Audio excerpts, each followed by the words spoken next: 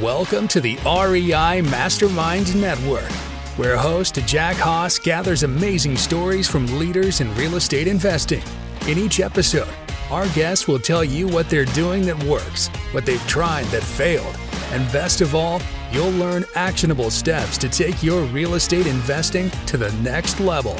Now, here's Jack with another value-packed episode. We have Lazaro Vento on the call. Lazaro, I really appreciate your time. And we're going to cover quite a bit of ground here because Lazaro has one of the, I'm going to guess, it's got to be one of the biggest Airbnb performing companies that I've run into so far on this show anyway. We're going to talk about some ins and outs, but we're going to really start things off with giving everybody your contact information. You're pretty active on Instagram.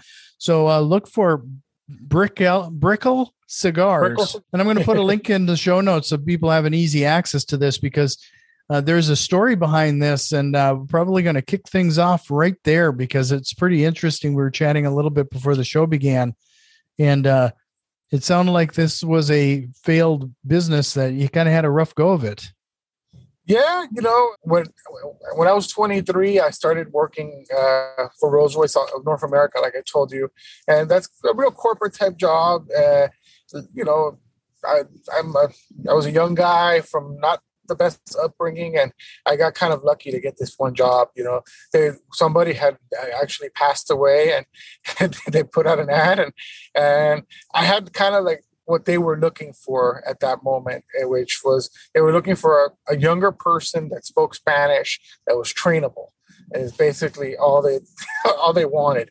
And you know, you had to be able to wear the suit, and you know they wanted somebody that could present well. And I was the guy they wanted, and they wound up spending money and training me, and I had a successful go at it. You know, with Rolls-Royce and with BMW, became number 3 salesperson in the world as far as BMW sales, like number 8 in Rolls-Royce sales in the world.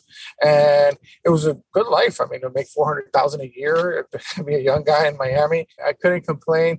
But, you know, once I got into my 30s, I started getting kind of disillusioned with like, the reality of it that, you know, I was probably going to do that for another 30 years and, you know, maybe work there till the day I die, like the rest of the guys that were working with me. So I started reading books, and like one of the books I read was The 4-Hour Workweek by Timothy Ferriss. And got it sitting right back there. Well, yeah, on the very left side there. Well, that book actually kind of people thought it gave me like a nervous breakdown or something because, you know that part in the book when they say, you know, talks about, well, what's like the worst nightmare, you know, like living out your worst nightmare. What's the worst that could happen? And, you know, I kept thinking about it and I'm like, well, you know, like that lawyer story in the book, you know, I could always go back to this job is what I thought. So, you know, or somebody will hire me. I have a good resume. So I decided, you know, I'm just going to quit my job. And I didn't know what I was going to do really. But I used to I still do. I like smoking cigars. And I said, well, maybe I'll open a cigar company and maybe that'll be something where it'll give me some freedom and I don't have to be here. So I opened this cigar business without much knowledge of how the cigar industry works, other than the fact that I like smoking cigars.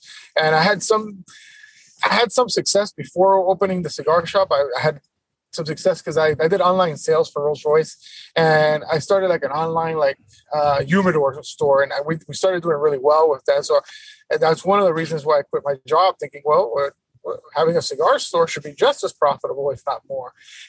and we opened this place up, and you know, it was an expensive build out. And long story short, in 2.5 years, I went through my life savings and I wound up evicted from my house. All my cars got repossessed and I lost everything because of this cigar shop. But what was interesting is while I was there, one of my only clients, really, he was my best client, but he was one of like my only clients that would go to my cigar shop. It's a young guy from Indiana. And he started coming around and, you know, he saw that, you know, my life was kind of falling apart. But he knew I had my real estate license. He was moving from Indiana. So he, you know, to kind of throw me a bone, he needed to get a property here in Florida. And we were going through it, and we finally found this 2-family property in kind of back then it was a pretty bad neighborhood, but it was a nice house. It was a 2-family property, two houses on one lot, and it was kind of rough. And I started asking him, why do you want to do this deal? I mean, like we're you're my friend, and I know I need the money to get this commission, but I got to tell you, I mean, the tenants you're going to get here are not going to be the best. This is a bad neighborhood. And that's why he told me, well, I'm not planning on getting any tenants. I'm going to put this property on this thing called Airbnb. And I'm like, well, what the hell's Airbnb? And he's like, well, it's just, he's a young guy back then. And he's like, well, I've traveled, he was a real early adapter. He had traveled all over the world using Airbnb, like Vietnam and all these exotic places. So he kind of like had the full rundown on how the Airbnb business worked. And he kind of told me, and I was like, really, people are willing to like stay in a house in like a bad neighborhood like this? And he's like, well, I'm going to clean it up and you'll see. And that kind of resonated with me. And I did a little research, and I remember I did a quick Google search after talking to him, and I find this guy in New York. And at that point, he was one of the first Airbnb millionaires. And the article was like on Forbes or something. Hey, the guy was making like $1 million a year. And I said to myself, well, I mean, this guy's making $1 million. I got no money. And my buddy Fred, he's got some money, so he must know what he's doing. At that point, my credit had gotten kind of a little jacked up. So before anybody had like really like talked about like arbitrage, like is what I do now. I don't own any of the property. I rent them out. I said, well, let me see if there's any houses kind of like what my buddy Fred was doing, which was like 2 houses on one lot on the MLS for rent with that same structure. And wouldn't you know it, like there was actually several available on the MLS in that same neighborhood that fit the criteria. And I finally wound up doing the deal with him. So like I got his commission and a couple grand that I borrowed. And me and my wife, we leased this place, which was like a nice house with a little guest house in the back. And we were doing kind of house hacking before it was actually even like a term. So I went out, and we didn't have much money, so we kind of like bootstrapped it a little. Well, bootstrapped it all the way. Really, we Craigslist free and everything we could to like furnish this guest house. And within like 15 minutes of listing it, I made a reservation that was $1,000 more than my total expenses for the whole property. So I was like, wow, it's a lot more profitable than selling cigars. I'll tell you what. So. At that point, I was like, well, maybe there's something to this. I mean, but I still kind of thought this Airbnb thing was just a way for me to buy time to make my cigar shop survive. But over time, it just, the cigar shop kind of died, and I kept just getting more real estate. So right away, like about a month into it, like the house right next door to my house wound up having a for rent sign, and I didn't have any money, but I still decided to call the number anyways. So this is like one thing I tell a lot of my students is like, it never hurts to make a phone call. So like I called this one guy, and he wound up actually being one of my best landlords. I called him up, and I knew I didn't have any money, but we struck kind of a conversation because he was actually a big BMW fan. And since I know everything about BMWs, we kind of like had a 2-hour conversation. He decided to come out and meet me. And we met him at the property, and the house actually had already been rented by somebody else. And he still kind of like hung out, and we talked about Airbnb and what I wanted to do. And he told me, well, if anything changes, I'll let you know. And wouldn't you know it, about a week later, something changed.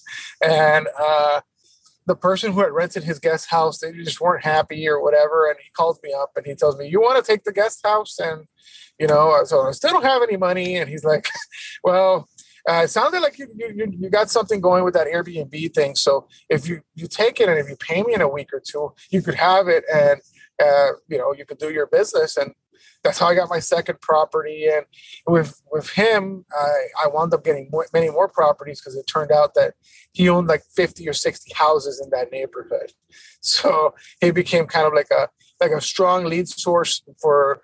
So anytime like he had a unit that was emptying out, he would always call me up and tell me, hey, you want to check this out? Do you think this will work for your Airbnb business? And, if it did, we would work out a deal. And he helped me grow my company substantially. And from there, I started like doing more like creative, like house hacking type scenarios, because I was trying to fund like to grow my enterprise. So like that's another thing I tell my students. Like, you know, a lot of them are like, well, I don't have any money. Well, I didn't have any money either. So what I would do, like we realized that there was like a gap in the market between what properties rent for on Airbnb in certain neighborhoods and other places in Florida. So that house, like on a good weekend, I could get $1,000 a night for it, the house that I was living in.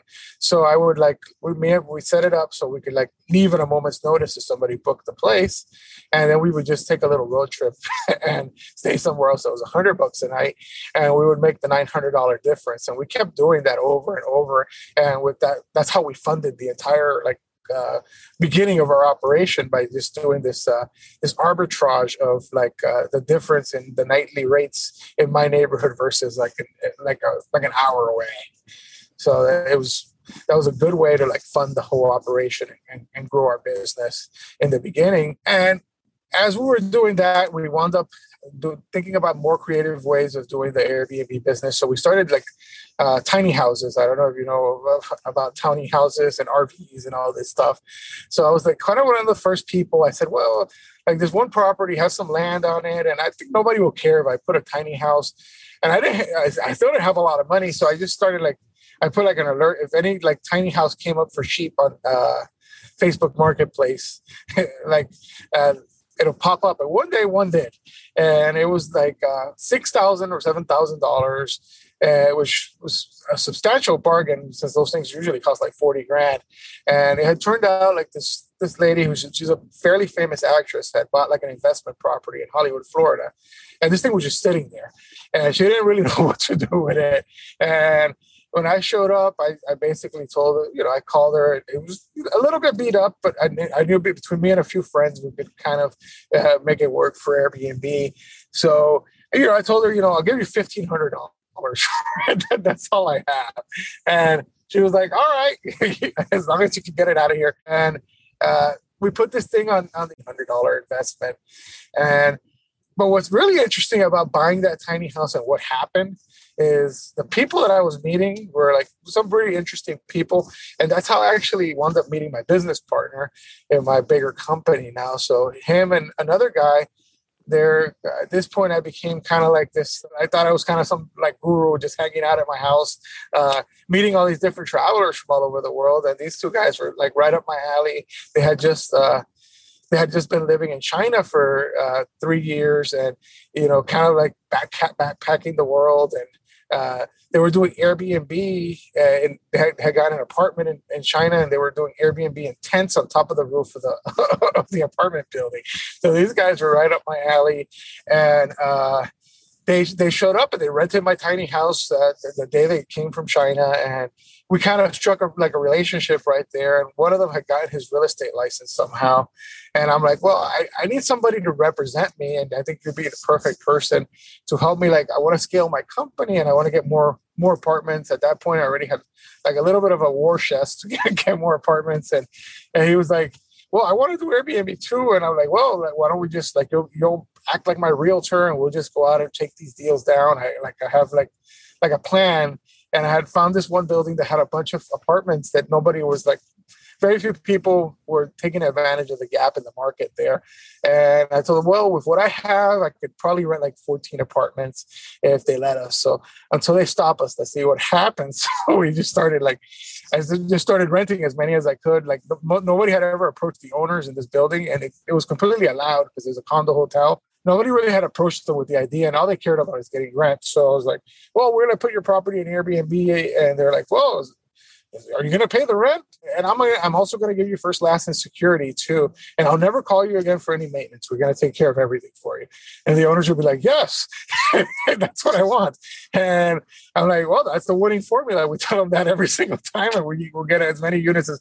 So I wind up like running out of money. And then he saw that it was like working for me. So he's like, well, we have all these other owners that want to do it, so I'll take the rest. And we wound up like between the two of us taking down like 30 or 40 apartments in this one community. And we then developed like a business of just doing that there and getting more and more units. And after like 2 years of doing that, we felt that we were ready to like really scale our enterprise up, and we decided that we wanted to like maybe take down like a small building or something. And we were just kind of like kicking around the idea. Maybe if we do like a 30 unit deal or a 20 unit deal together, we have enough money to do it. And that's when we were like, one day we were just having tacos at like this taco shop by the river. And I look up and there's like this sign in this new building. It says 4 months free rent. And I'm like, that's the building. What do you mean? Yeah, those guys have to be desperate, like this $1 billion company on this project. And we finally just meet with the guy who owns the project, who's like a billionaire. And he's like, well, do you guys think you could pay the rent? I mean, it's going to be $140,000 a month. And I'm like, yeah, we could do it. And he said, all right, you guys got the deal. Forget Saunders. And I'm like, and we were like, what did we get ourselves into here? And it wound up being like we always talked about. It wound up being kind of, we thought it would be like Fire Fest. I don't know if you know what Fire Fest is. It's like a festival that went like haywire in like one of the islands. One of these famous people did it. And like they just ran out of money, and we thought that that's what would happen, because like all of a sudden we were trying to take like what I didn't tell you was we were trying to take like maybe 20 units, but the deal they wanted us to take like the pretty much an entire community, which like 52 apartments, gyms, like lobbies, and all kinds of things that we had no idea what we were doing, but we figured we give it a shot, and it definitely worked out. I mean, we negotiated a way where, first of all, if we got the building, we would run out of money. We couldn't pay the rent if we didn't get the units rented. So we had to negotiate some free time in the deal. And the secret was we had to like furnish the places as quickly as possible. So, and during that free time, we would raise enough money to pay the first month's rent. We got pretty creative, and we were able to furnish the entire building in like 2.5 weeks. And it was just in time for spring break and the Ultra Music Conference and all these other things were going on. So we knew that we could make like $500,000 that weekend. So it was like, if we could get this place ready, it would work. If not, we'll be Fire Fest. And it worked out, and we wound up doing the deal and being successful in that transaction. So, boy, there was a lot of stuff there. Yeah. How many units are you operating now then? Right now, I'm about 130. Okay. 140. Do you still have that 50 some units that you have that newer building? That building actually during COVID, the developer decided they no longer wanted to do short-term rentals, and they paid us $250,000 to move out. So it was and there was a win there too, huh? There was a win. They just could no longer. They were scared of like shutdowns and legalities and things like that. So we had, like, what was funny was because this one developer, he had gotten into short-term rentals with a lot of bigger companies in other communities, and at the end of the day, me and my partner were like the only ones that, since we didn't have that much fat on us as far as a company. So when things went bad, we were still able to pay the rent. And all these other bigger operations, they have all these kind of bills and 100 employees. So they couldn't pay them the rent. So we were like the last man standing.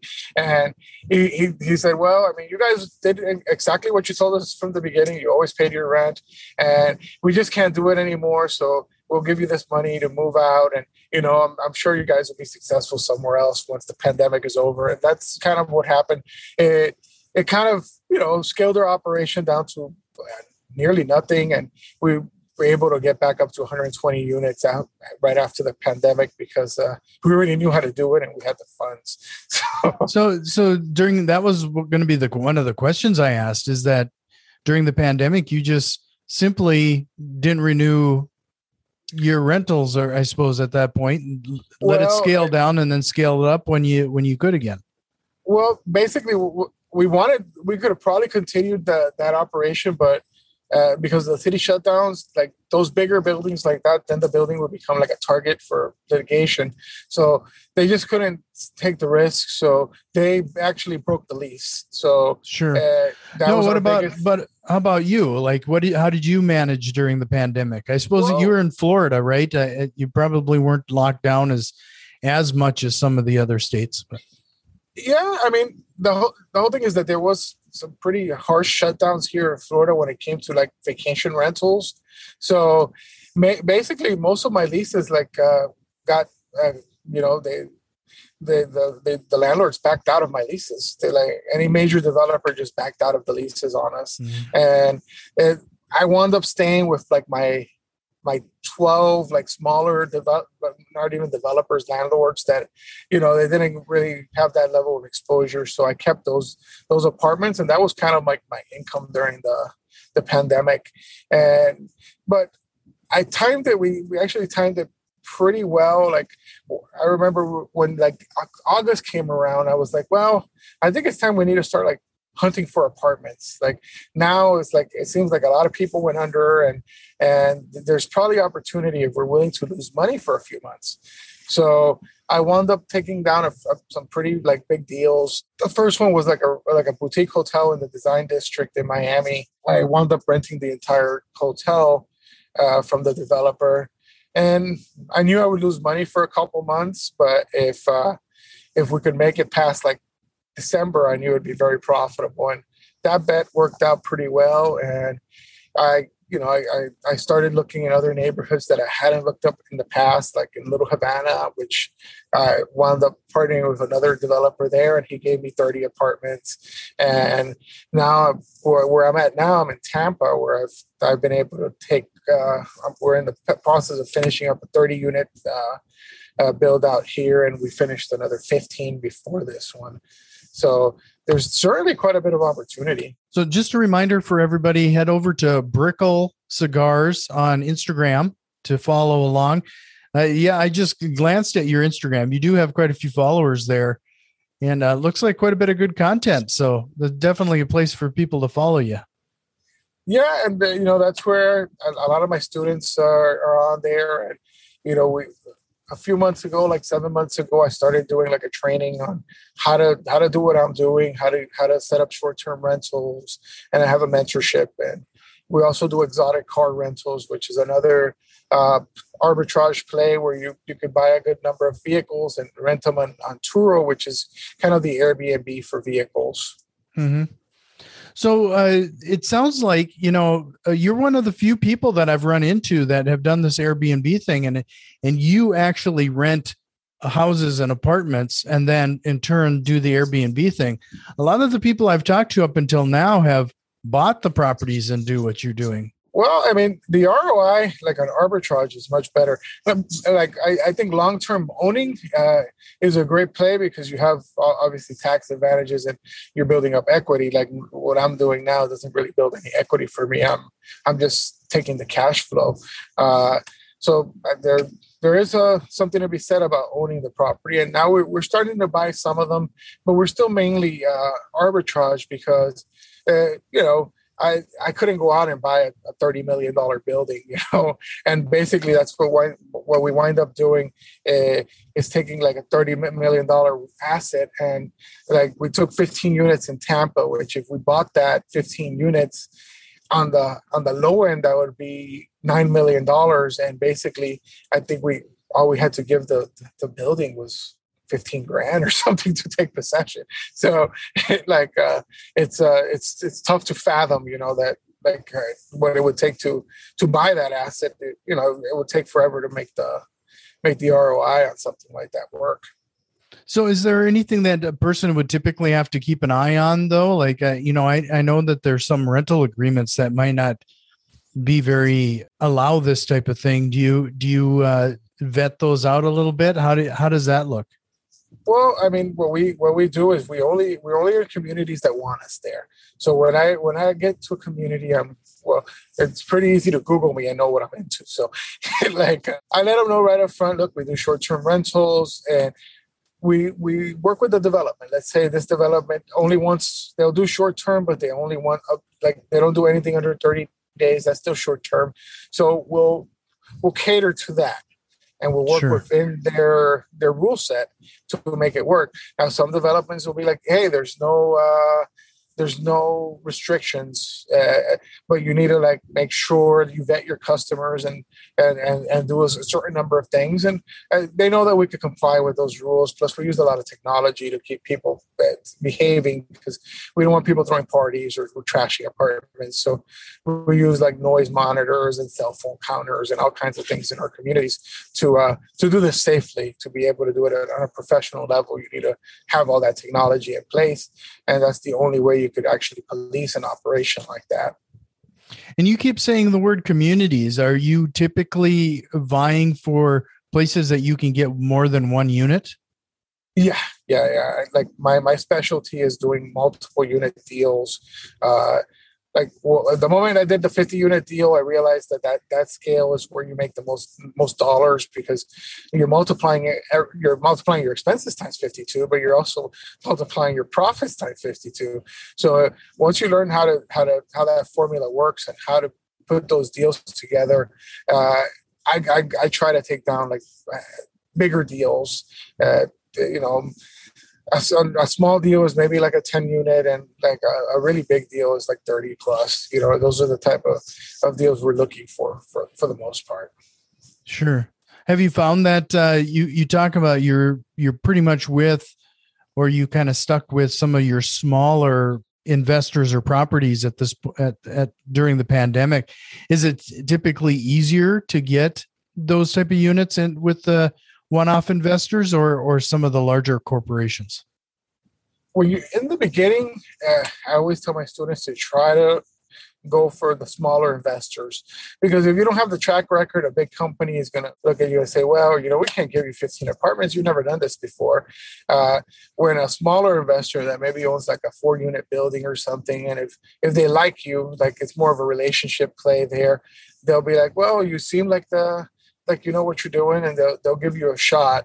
So, anybody starting out, that's where I always tell them to gear towards. Sure.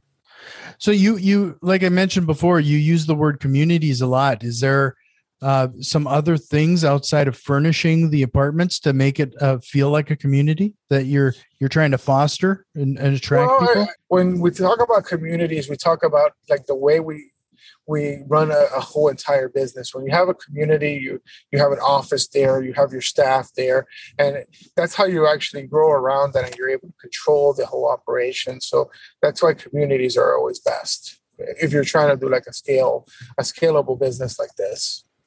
I would imagine that one benefit of having that many units in one given spot too is the turnover, because I've tried to do this type of thing locally in my market, and frankly, I haven't been able to really get the numbers to work. But you're dealing with one house out in the middle of nowhere, and when you have somebody coming and going, just turning it over, I lose any kind of profit I'd have. That's where the key of profitability actually is in this business, is in the cleaning. You have to actually own the cleaning company in order to make the scale work. So when you have a whole bunch of units, you hire your own housekeeping, your own security team, you hire everybody in-house, you pay them hourly, and you're not paying, like what you're doing is you're paying gig workers or like individual housekeepers to then do the housekeeping for you. And that erodes your whole profit margin, because they'll charge you $300 or something to clean a house, or $200. When if I have a $20 an hour housekeeper do it in 2 hours or 3 hours, I only pay them $60. Then it works, and the numbers make sense. Can you talk a little bit about the technology and processes and procedures that you have in place then to manage a business of this size? I mean, that's a lot of people coming and going and turning over units. And I mean, there's got to be a lot to keep track of and stay in front of. We use a really like a hotel style, what they call a channel managing software that kind of connects all our properties together with all the different platforms that are out there. And we use an automation tool that handles most of the heavy lifting when it comes to messaging. And then basically the humans are only like fielding like one-off requests, So if you're using a tool that like, there's common questions that people always ask, and the automation tool could answer them, like, what's the Wi-Fi? And it knows, it reads it from the listing and just shoots it out. Or where's my parking space? That's like, so then like people are only handling just the one-off requests. Sure. So you said you have like 120, 130 units right now. How many people do you have working to maintain this? It's mainly housekeeping staff. Like, just so you know, we're a family business. So me, my wife, my son, my son does customer service. My wife handles like our housekeeping team, and I handle acquisitions. So, and after that, like we just have like 12 housekeepers working for us, doing cleaning. Sure. Yeah, this is always really interesting. Like, so if somebody was interested in getting into Airbnb and using the same process that you're suggesting today, where would you suggest they start? I mean, there's a lot of information online. I mean, I would first see if that's some, like, research your market, see what, like, the very best thing to look at is Airbnb. Like, you go on Airbnb, see if your market is a place where you could target those type of returns, and you'll be able to see that because the host around you will have a lot of bookings on their calendar, and it's easy enough to tell. That's the first place to look. And then, I will go on YouTube or Instagram. Maybe go on my Instagram, and we're always talking about the different steps. The key to do it is the furnishing it in an affordable manner that looks good and appealing to the mass appeal of customers. Sure. Well, I told you I was only going to maybe take about a half hour of your time here today. So I really appreciate your time.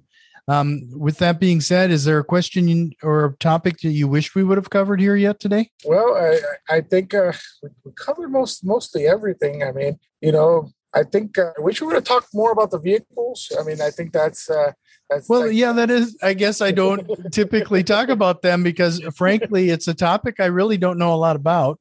And then the other thing is that it's not real estate, but the vehicles is kind of an interesting play. And are they mostly luxury vehicles? They are mostly luxury vehicles, and the great thing about it is we partner it up. So with our Airbnb business, so a lot of our guests are renting a car along with their stay, so it helps our profit margin, and it's also a convenient way for guests to have a car waiting for them when they rent an Airbnb, which is something kind of unique in the marketplace, is just to be able to offer that to people. So when you say luxury cars, what type of cars are you typically? Is it the BMWs and the Rolls Royces, or is it a little bit of everything? We have Audis. I have a Ferrari. I have 2 G-Wagons and a bunch of Jeeps. People really love Jeeps in Miami for sure. Oh, sure. So do you have to turn those over just like an apartment, clean them and every time, like when somebody's done with them? Pretty much kind of the same thing. And, the same way I set up a staff for my housekeeping, I set up a vehicle staff. Sure. So they operate the same way. So I have, I don't have much involvement in the day-to-day operations of the cars. And it's a great way to own it's another arbitrage of owning like luxury cars and having somebody else pay for them. Yeah, that is an interesting concept. I mean, I kind of, it was on my radar. It's something I knew about, but I didn't realize that somebody made it a part of the business. And it kind of does make sense to pair it with the Airbnb thing. It's worked out pretty well, and gives me a chance to drive some pretty nice cars. And, like even the months when I don't make a lot of money, I still get to drive a nice car. So I don't feel too bad about it. So is that what you're in right now? This is one of my G-Wagons. So, well, I really appreciate your time. Again, you can find him and follow him at Brickle Cigars on Instagram. I'll make sure to have that link in the show notes. Yeah, but the company is Happy Travels Miami, and you probably can find Lazaro on Airbnb. I'm sure you can find you on that. Is it under Happy Travels Miami? I have a few accounts on Airbnb, so if you go on my on Brickle Cigars on Instagram, the link for my Airbnb accounts is there in my link tree. You can see all my properties, and we'll gladly rent you some. So if people wanted to learn how to do this, you've mentioned your students a few times. Is that where, through Instagram, the best way to reach out to you to maybe get some help? Yeah. If you go to Instagram, you'll be able to see all my different courses and different masterminds and different things that we offer for our students. Well, I really appreciate your time. This was great, and I hope you'll join me again sometime. All right, it was a pleasure. Have you learned at least one actionable step to incorporate into your real estate investing? If so, please consider returning some of that value by leaving a positive review, subscribing to our YouTube channel, or joining our growing network on Facebook and Twitter. You can find links to all of our social media accounts in the show notes. See you next time.